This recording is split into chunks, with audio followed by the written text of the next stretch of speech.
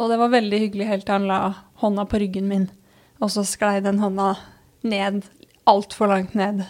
Og da slo det meg plutselig at jeg gleder meg ikke akkurat til å møte han i kassa på tirsdagsvakta mi. Ingvild Alstad var 18 år da hun opplevde å bli seksuelt trakassert på jobben første gang. Siden den gang så har det skjedd mange ganger. Både da hun jobbet på bensinstasjon, og nå i butikkjobben i dagligvarekjeden Meny. Det var en gang jeg satt og fylte på varer. Jeg satt på knærne og fylte på varer nederst i hylla, og så kommer det en gammel mann gående mot meg. Og så sier han noe sånt som, «Åh, nå er det lenge siden jeg har hatt en dame på knærne foran meg.» 4% av oss opplever uønsket seksuell oppmerksomhet på jobb. Det viser undersøkelser fra Statistisk sentralbyrå. Aller verst er det for unge kvinner. 17% svarer at de opplever uønsket seksuell oppmerksomhet en gang i måneden eller mer. Og de aller fleste som sier de har opplevd dette, forteller at det er ikke folk de jobber sammen med som trakasserer. Det er for eksempel kunder, som han som kom inn i butikken da Ingvild satt på knærne og stablet varer. Mitt første instinkt var bare å smile og le hjertelig til han. Og så med en gang han hadde gått, så klarte jeg å ta inn over meg hva de ordene hans faktisk betydde. Og da gikk det jo kaldt nedover ryggen på meg, og så tenkte jeg hvorfor i all verden var det ikke naturlig for meg å si fra at den kommentaren der, den hører ikke hjemme her, eller et eller annet sånt da. Fordi det er så innprentet i oss at vi skal please, vi skal gi service. Kunden har alltid rett, og kunden skal forlate butikken fornøyd. Det sitter veldig dypt i oss, altså. Kunden har alltid rett. Men hva skjer når det er kunden som trakasserer? Du lytter til Røsla, og jeg heter Ida Bing. Dette er en reprise fra mars i fjor. Jeg møter 24 år gamle Ingvild Alstad i Oslo sentrum. Hun er blid med ildrødt hår. Nå jobber jeg i ferskvareavdelingen, og det innebærer jo å hjelpe kunder med å finne middag. Men jeg har tidligere jobbet mest i kassa. Kontrasten der er veldig stor. Jeg har inntrykk av at alt for mange vurderer deg som lavest på rangstigen når du sitter i kassa. Stort sett unge folk som jobber der, og uten så mye erfaring. Og det var veldig vanlig å oppleve ubehagelige møter med kunder. Kunne være aggressive kunder, trakasserende, kommentarer, kunne bli bedt ut på date, og så videre, og også oppsøkt på privat tida mi da. Ofte har de ansatte i butikken opplevd ubehagelige situasjoner. De har fått kommentarer på utseendet sitt, blitt spurt om telefonnummer, eller blitt kontaktet av kunder på sin private Facebook eller Instagram. Facebook har blitt kontaktet en del, både av kunder som jeg har kjent igjen, som er stamkunde, men også en anonym profil som kontaktet meg en gang og ønsket å tilby meg penger. Og det var litt ekkelt, for jeg ante jo ikke hvem det var. Jeg hadde ikke noe ansikt eller noen ting, og så spurte jeg hvorfor da, og da var svaret rett ut at nei, du er pen og jobber på Meny. Ingvild varslet sjefen og fikk lov til å ta av seg navneskiltet. Det er ikke så vanskelig når du har et fornavn og et sted hvor noen jobber. Så klarer du å finne den du ønsker på Facebook særlig da. Og det gjør man jo litt utsatt. Det er vi som tar konsekvensene. Uansett om du har en ordentlig sjef som kanskje til og med sier ifra til ubehagelige kunder, så har du jo vært utsatt for det. Det er din selvtillit og din selvfølelse som tar skade av det her. Og jeg tror mange kjenner på skam. Ja. Skammen tror Ingvild handler om den opplæringen og innstillingen som de fleste i bransjen har. Nemlig at kunden skal være fornøyd. Når jeg tar på meg kokkejakka, så går jeg inn i en rolle. Og jeg er ikke Ingvild da. Jeg er pleaser. Jeg skal være blid, imøtekommende. Jeg skal være ansiktet til butikken utad. Jeg skal representere Norgesgruppen og Meny. Og det faller meg rett og slett ikke inn å si fra når noe skjer. Fordi jeg er på jobb. Jeg er hyggelig fordi det er jobben min, ikke fordi jeg er interessert i deg. Jeg skulle ønske det var litt mer allmennkunnskap kanskje. At hvis du møter meg på en bar, at da kan du komme bort og spørre om nummeret mitt. Men kanskje ikke helst i kassa, fordi da blir jo jeg satt i en situasjon hvor jeg er nødt til å avvise en kunde. Og hver celle i kroppen min sier at det er det siste jeg skal gjøre. Jeg skal please. Ifølge SSB så det store variasjoner mellom hvilke yrker som oftest opplever seksuell trakassering. Hver 5. sykepleier svarte at de opplever uønsket seksuell oppmerksomhet en gang i måneden eller mer. Blant politi, tollere og militære svarte 15% det samme. I Ingvilds bransje, salgs- og servicenæringa, viser statistikken at 1 av 10 opplever uønsket seksuell oppmerksomhet en gang i måneden eller mer. Ingvild mener MeToo-bevegelsen fra 2017 tok opp at seksuell trakassering på arbeidsplassen et stort problem, men at det handlet mye om det som foregår mellom kolleger, og ikke så mye om den uønskede oppmerksomheten som kommer utenfra. Men jeg føler at vi litt glemt, særlig vi i serviceyrket, da. For vi har klienter, kunder, og de verst på å trakassere. Det ikke noe tvil om. Og det går jo under MeToo det også. De sitter jo med makta. Det har jo aldri vært noe tvil om. Det forbrukeren som bestemmer, og som har all makt. Ingvild har flere ganger fått erfare at det vanskelig å si fra til kunder om at de trår over en grense. Hun sikker på at det derfor mange i bransjen som fortsatt lar være å varsle. Jeg har faktisk varslet hver gang, omtrent. Jeg litt prinsippfast der. Men jeg har pratet med tidligere kolleger, kvinnelige, som nå venninner, og spurt om de har opplevd ting. Alle har opplevd ting, og så har jeg spurt om de har varslet, og svaret da var alltid nei. Og så lurte jeg da på hvorfor det ikke varsles. Og det hadde de nok ikke tenkt så godt igjennom, men det var allikevel veldig innprentet i dem at, men hva skal de gjøre da? Skjer det noe egentlig? For det jo fortsatt kunden som sitter med makta her. Seksuell trakassering jo uønsket og plagsom seksuell oppmerksomhet. Dette jurist Tina Storesletten Nordstrøm, og hun jobber som advokat i LO. Og det ikke sånn at den oppmerksomheten, altså den seksuelle oppmerksomheten, må på en måte være motivert av at man vil noe mer, altså motivert av noe seksuelt.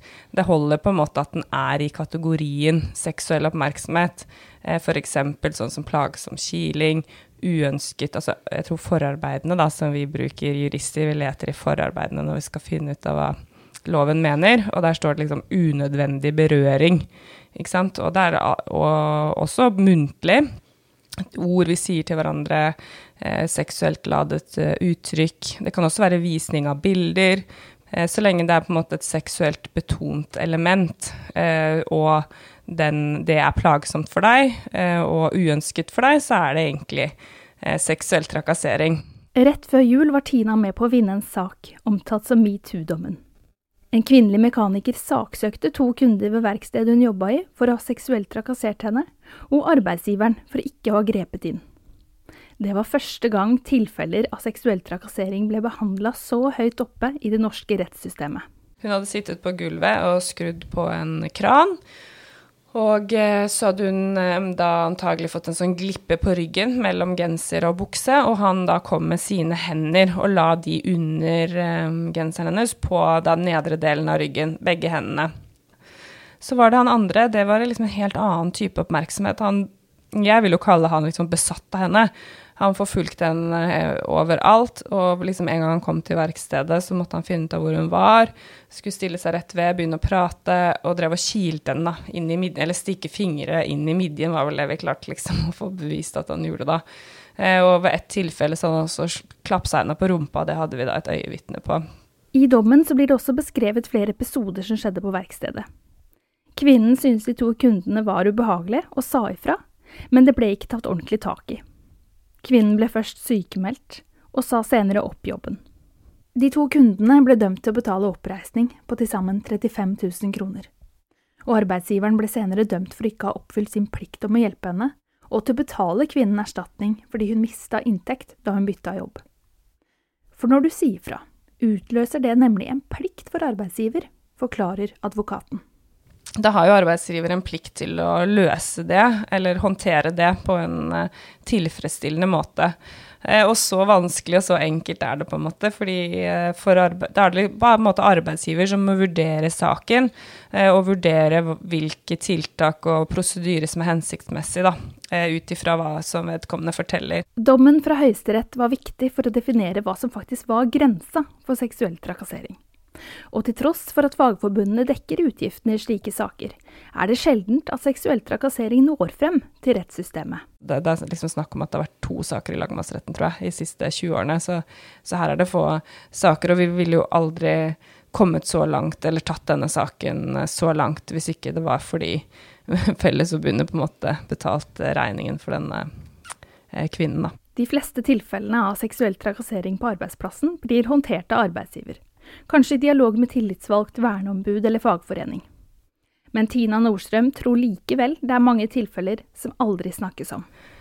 Ofte, vi vet jo faktisk fra forskning at det mest naturlige reaksjonen, det jo egentlig å på en måte enten spille med, trekke seg ut av situasjonen. Du på en måte sier ikke, liksom, det ikke så lett alltid heller, når du selv om du kanskje kjenner i magen at dette feil, så krever det ganske mye å liksom, ta metaperspektivet, da, som vi sier, liksom, gå ut av deg selv og se at det her kan jeg si fra. Det jo ofte etterpå når man kommer hjem, man tenker at det der var ikke greit. Jeg følte meg liksom krenket, da. Ifølge kartlegginga som SSB har gjort, så viser tallene at nær 4 av 5 som har opplevd uønsket seksuell oppmerksomhet, sier at oppmerksomheten og handlingene som utføres ikke kommer fra andre kolleger, men fra folk utenfor arbeidsplassen, som pasienter, brukere eller kunder. Så da lurer jeg på, hvor lett det egentlig å bare stenge kunder ut av butikken? For vi vet jo alle det, kunden har alltid rett, eller? Absolutt ikke, kunden har ikke alltid rett, og i hvert fall ikke når man ufin. Jeg har ringt opp Line Beate Jebsen. Hun HR-direktør i Meny, og har ansvaret for nær 10 000 ansatte i Norge. Vi opplever at terskelen for å være ufin, det være seg seksuell eller annen form for trakassering, blitt lavere. Og det jo leit, og da det viktig at ansatte opplever en ubetinget støtte hos ledelsen sin, at dette ikke akseptabelt. Så har vi hatt episoder også hvor vi har gått inn og nektet kunder adgang til butikk, og at kunder må tåle å bli tilsnakket til når man ufin. Meny tar de ansatte på alvor, forteller Jebsen. For litt siden ble det så ille ved noen Meny-butikker i Oslo at ledelsen måtte sette inn ekstra tiltak. Fordi vi fikk meldinger om at man opplevde at det var økende grad av trakassering spesielt i kassene. Og da satte vi i gang, og det kom opp gjennom arbeidsmiljøutvalget, og da satte vi i gang et eget tiltak som sikkerhetssjefen nå gjennomfører. Vi har en egen sikkerhetssjef i Meny. Så han har nå kurset enkelte butikker som opplever dette mer nærgående enn andre, både i forhold til de ansatte og til lederne, om hvordan man skal håndtere og hva som varslingsrutinene. Og rollespill med hensyn til hvordan man sier ifra og sånne ting. Det skal være nulltoleranse for trakassering, det være seg seksuell eller av annen art. Og at det skal være trygghetskultur i butikken, sånn at det greit å si ifra. Det veldig viktig for oss. Og når det gjelder varslingsrutiner, hvis man opplever at man skal gå via de mer offisielle varslingsrutiner, så har vi de trykket ut i personalhåndbøker, på intranettet, varslingsplakat hengt opp i butikk. Varslingsplakaten gir en oversikt over rutiner som gjelder når du skal varsle. Arbeidsmiljøloven sier at du har rett til å både varsle, og at du vernet mot straff eller andre negative reaksjoner hvis du først varsler. Men det starter jo med at den enkelte tør å si fra til lederen sin. Det den viktigste varslingskanalen. Jeg hadde på min forrige arbeidsplass jobbet mye kveldsvakter og var mye alene i kassa. Og ble jo kjent med de stamkundene som ofte handlet på kveldstid. Og det var en mann da, eldre 60 år eller noe sånt, som var enslig. Og veldig hyggelig, jeg likte han. Jeg synes alltid det var hyggelig når han kom til kassa. Og så var det en gang jeg var på den lokale baren, eller puben, så møtte jeg han i baren der. Og vi kjente hverandre igjen og hilste, ikke sant?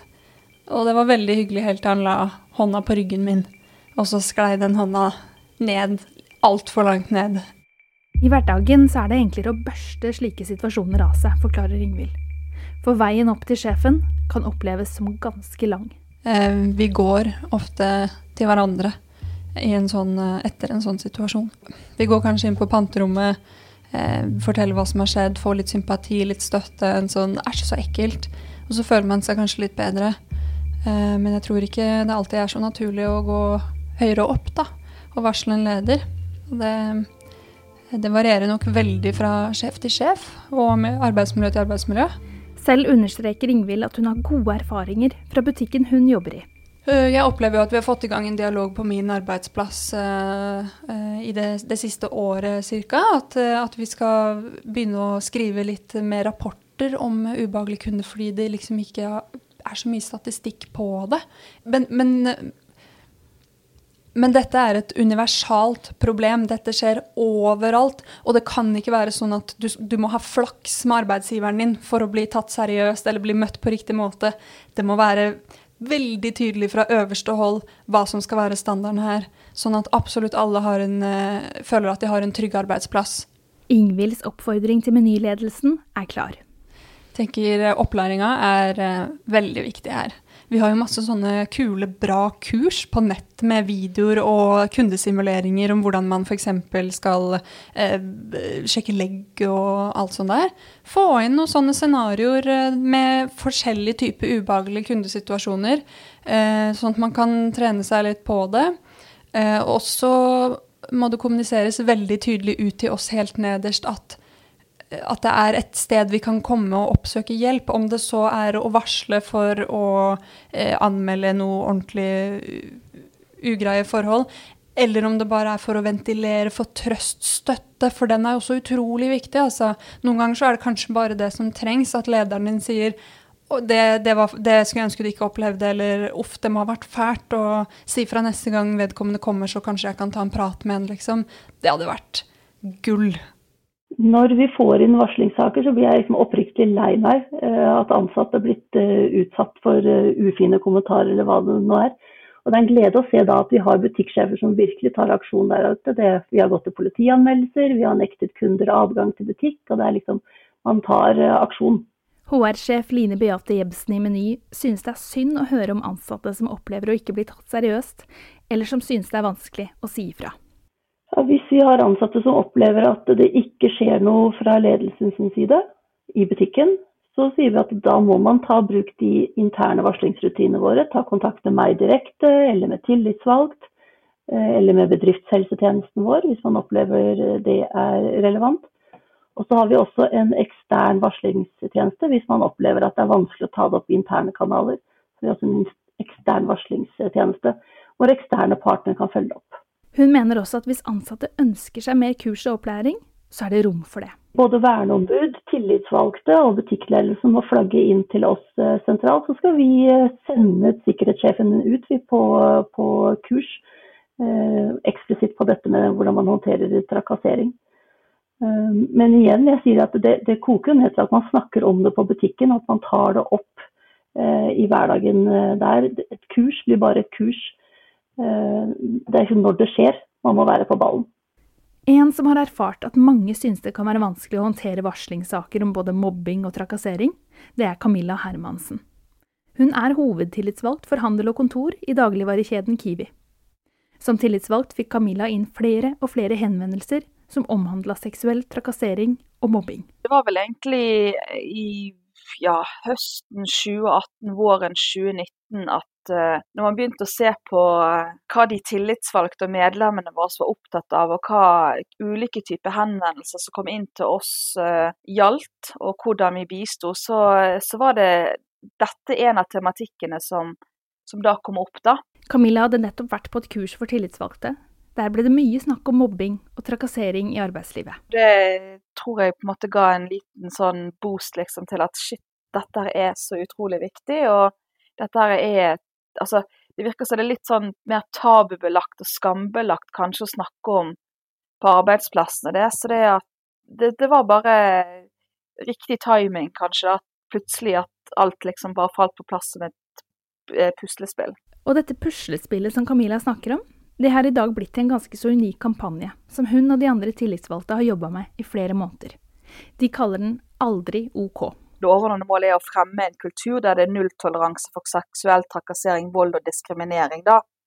Og da å legge til rette for et åpne og ærlige diskusjoner rundt denne tematikken. Så var det en hovedtillitsvalgt i Meny faktisk, som fikk en genial idé med å lage en slags dokument da, som man ønsket å ha med i arbeidskontraktene til de ansatte. Og den ideen synes vi var veldig god. Så det vi gikk på en måte litt sånn sammen og tenkte på at dette her høres så bra ut at dette ønsker vi også å ta med inn til våres ledelse og diskutere med våres bedrift. Tanken at både arbeidsgiver og den ansatte skal skrive under på dette dokumentet som en del av kontrakten. Det heter nulltoleranse for seksuell trakassering, hvor de skriver under på at det ikke lov til å bruke negative eller seksuelle kallenavn på andre ansatte. Det skal ikke skje seksuelle tilnærmelser på jobb i forbindelse med jobben, altså lunsjpils, julebord etc. Det ikke lov å sende pornografiske og nakenbilder til andre ansatte, og at man skal behandle hverandre med respekt. Det står litt konsekvenser, at for eksempel ved reaksjoner ved brudd, det skriftlig advarsel, det kan være fratagelse av ansvar, oppgaver og omplassering, det kan være oppsigelse og avskjed. Og så det ledd 2, det jo dette her med å ta opp varslingsplakaten og tilgjengeliggjøre den for alle ansatte, og ha den lett synlig på arbeidsplassen, samtidig å gjennomgå denne på minst ett personalmøte i løpet av året. Avtalen som Camilla og de andre tillitsvalgte har skissert ut, unik for bransjen. I tillegg har de laget et eget veiledende dokument til alle butikksjefene. Vi har laget forslag til konkret hva du skal gjøre hvis det kommer inn en melding om seksuell trakassering, hva du skal gjøre, altså en sånn slags alfabetliste fra A til Å. Dette sånn man går igjennom tingene. Sånn så gjerne idrettslag har for de har ofte et eget dokument eller retningslinjer for hvordan man håndterer trakassering og seksuell trakassering. Nå venter Camilla og de andre ansatte spent på om ledelsen vil satse på kampanjen. Foreløpig de 3 forslagene, både kampanjen, kontrakten og veiledningsdokumentet, på høring hos ledelsen. Men de har fått positive signaler, forteller Camilla. Vi ønsker at dette her skal jobbes med, og at det skal på en måte bli lettere for folk som har opplevd negative ting å stå fram og faktisk, sånn at vi kan få bukt med slike opplevelser. Fordi at vi ønsker at alle sammen skal ha det bra på sin arbeidsplass. Alle sammen skal trives. De skal på en måte ikke, det skal på en måte ikke være noe ubehag ved å gå på arbeid. Hvorfor vi har så sterkt vern på dette her, jo nettopp for at vi vet at man blir syk. Man blir psykisk syk, og man blir fysisk syk, og man klarer ikke å stå i jobb, og konsekvensen blir at man enten blir sykemeldt eller slutter i jobben. Så det vet vi overordnet, så dette veldig viktig problematikk for arbeidsgivere å ta tak i, og ikke minst også for samfunnet å ta tak i, så vi på en måte får tatt denne adferden ved roten. LO-jurist Tina Nordstrøm har et tydelig mål i sitt arbeid mot seksuell trakassering i arbeidslivet. Så det jo det vi håper, at folk får informasjon om at dette, og vet også hva de skal gjøre, og at dette liksom ikke greit, og at de ikke skal tåle det. Og jeg håper at enkeltpersoner finner styrke til å klare å både selv å se at det de blir utsatt for ikke greit, men også da si ifra. Og at vi som jobber med det, vi skjønner liksom at dette krevende for enkelte. Og det jo ikke sånn, jeg vil jo si det, at det jo ikke bare kvinner som blir utsatt for dette her. Og antagelig får vi da forhåpe at vi får et mer likestilt samfunn, flere kvinner i maktposisjoner, og at vi tror jo at dette fenomenet følger maktstrukturer mer enn kjønnsstrukturer, sånn at menn også har lov til å synes at ikke dette greit.